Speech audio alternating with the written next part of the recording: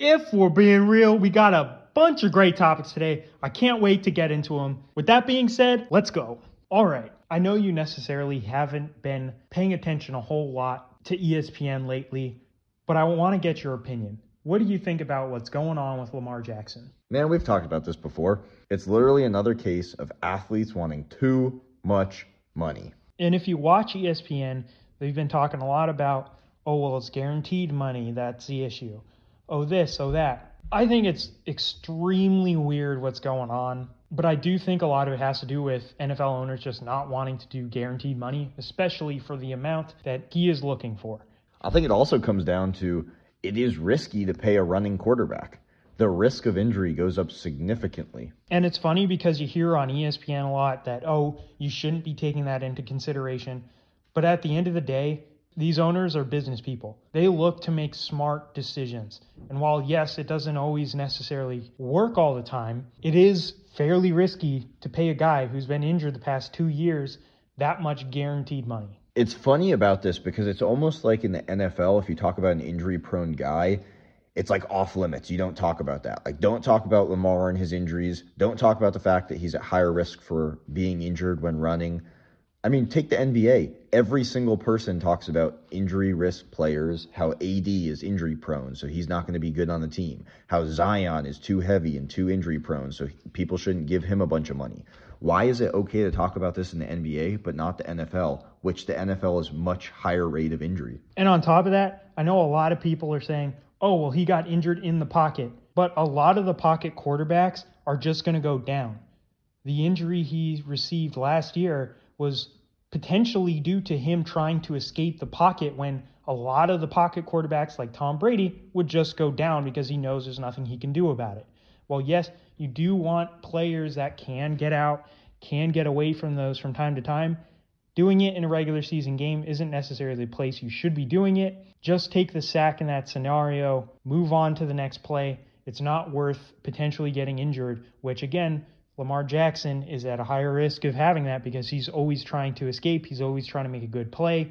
And that is what makes him good, but that also is a reason why has a more injury risk possibility and why I think owners are less likely to want to give him guaranteed money. Hey, I'm a huge fan of a running quarterback.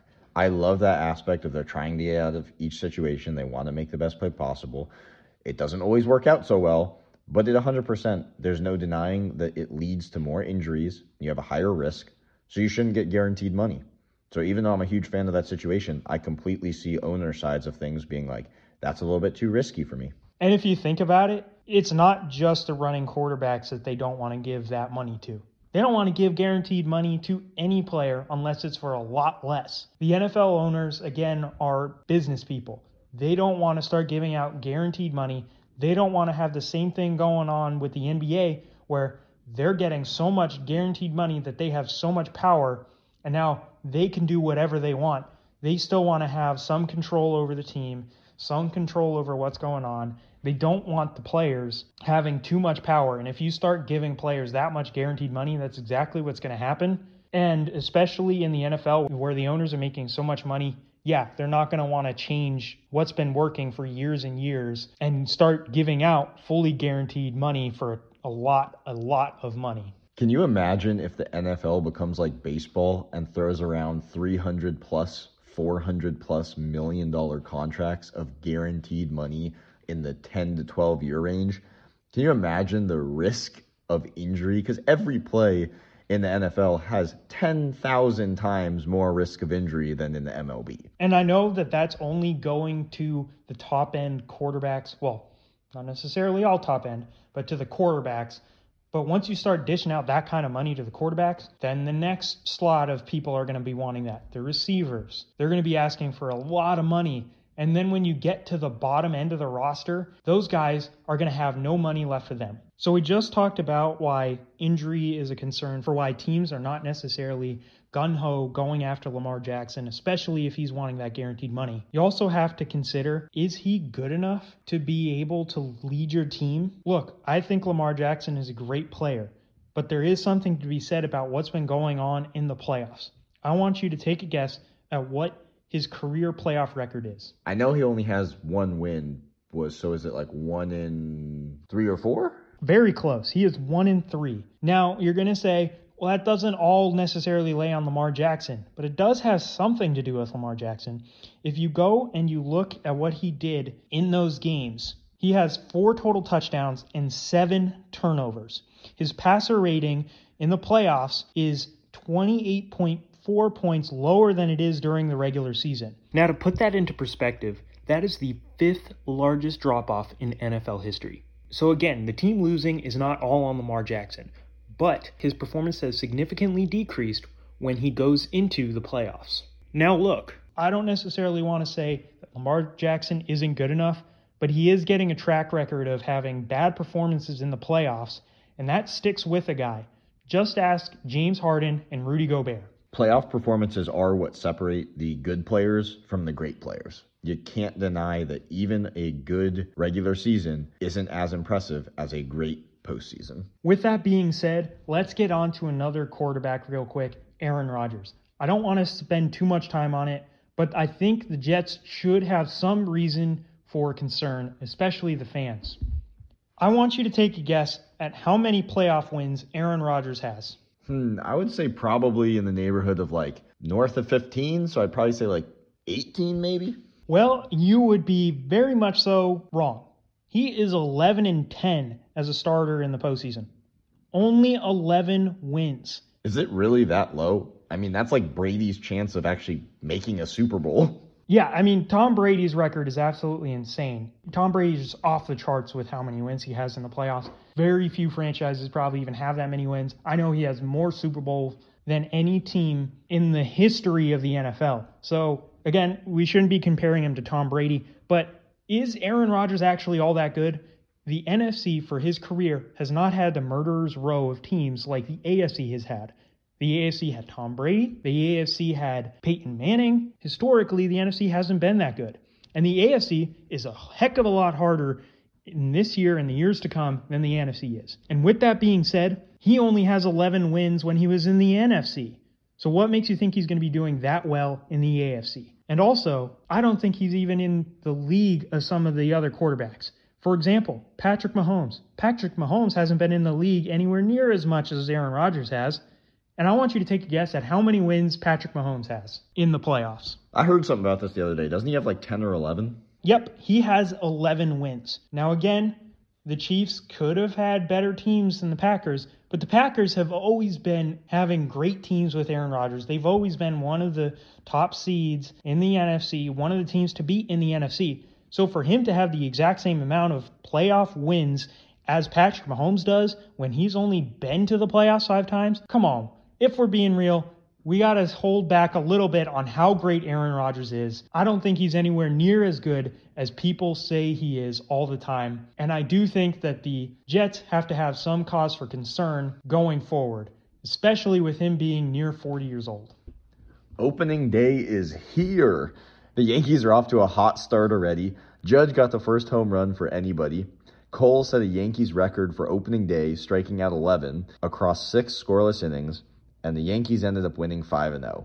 They are off to a phenomenal start. Cannot wait to see it implode on them later this season. They're turning into the Dallas Cowboys of the MLB. Listen, I always think the Yankees have a talented team, and they repeatedly disappoint everybody year after year. This shows great sign. Judge is a phenomenal hitter.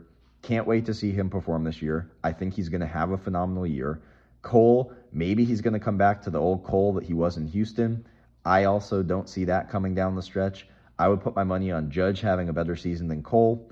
But in the scheme of things, the Yankees as a team usually disappoint. We'll see what happens. And if we're being real, let's just wait until they get an away game and they have to pay for Wi-Fi.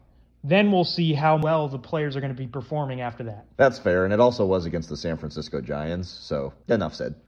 Dude, I have a hilarious stat for you to hear. So Derek Jeter has more postseason hits than the entire Rockies organization. He has 200 of them, and the Rockies only have 199. Yeah, that's pretty crazy. I mean, they got to the World Series and lost to the Red Sox. But that year alone, they had tons of at-bats, and I'm honestly very surprised that they don't have more playoff hits than Derek Jeter. With that being said, that just shows you how good Derek Jeter was when he was playing. and also how good the Yankees were. Yeah, I mean, in their World Series run alone, they had to have, 400 plus at-bats? More, probably like 600 at-bats? The fact that they hadn't put up in their entire postseason run 200 hits, that's kind of sad, honestly. Yeah, it's definitely interesting. You would think they would have more than that, but I mean, obviously they don't. So it's pretty interesting that they don't, but I'm pretty sure they will in the near future. I don't know about that one, but Rockies fans, you can hold out hope. The Astros finished up their spring training really strong. They beat the Cardinals 24-1. I know it's spring training. I know there was only like one actual Cardinal player playing. The rest were minor leaguers. But still, 24-1. Come on, guys. With that being said, are the Astros going to win the World Series? We'll sure find out. They seem to always be in the running. But if we're being real, we got to take a lot less of what happens in the preseason in all sports, NBA, NFL, and saying that's going to translate to the regular season. Again, the Cardinals had one actual player playing. They shouldn't have gotten blown out by that much, but that doesn't necessarily mean anything for the Cardinal season or the Astros. I agree. One of those just funny things to look at. Sorry, Phillies fans. I know you're already disappointed with Harper being out. Unfortunately, he just lost Hoskins too, torn ACL, needs surgery. The Phillies' future is looking pretty rough. I had them in the top 5 for most pressure going into the regular season. It looks like a lot of that pressure just was alleviated because their team cannot stay healthy right now. You know, it's really disappointing that this is happening. This is just a larger issue going on in all sports. What is with all of the injuries? I don't understand it. I don't like it. Something weird's going on where the players are nowhere near as durable as they used to be. And hopefully we can figure it out because it's getting very disappointing seeing all the injuries in all the sports. All right, I got a question for you. Who do you think is the Reds' 4th highest paid player in 2023?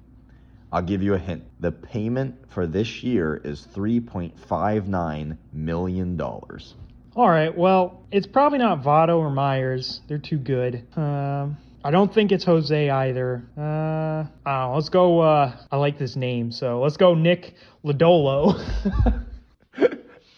Was that really your guess? Keep guessing.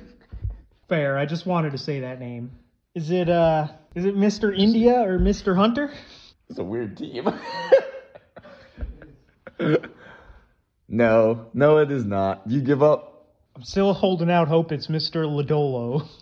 No, I think you're looking too close into the present because the Reds' 4th highest player this year is Ken Griffey Jr. Man, I had money on Lodolo. Ken Griffey Jr. signed the contract in the year 2000 and is still receiving deferred payments from the Reds. And this year, it's $3.59 million. That's a pretty sweet deal, not going to lie. I also definitely did not anticipate that. You got me there. Not too bad from a man who retired in 2010. Not too bad. I'd take that deal any day. You'd take $5 in a churro. I mean, I guess that would be pretty nice, but not for a yearly salary. Come on. It's more than we make doing this. Dang, shots fired. Well, if we're being real, criticism does go both ways. All right, that's all for today. Remember to like, comment, subscribe. Tell us what you think down below. Until next time, keep it real.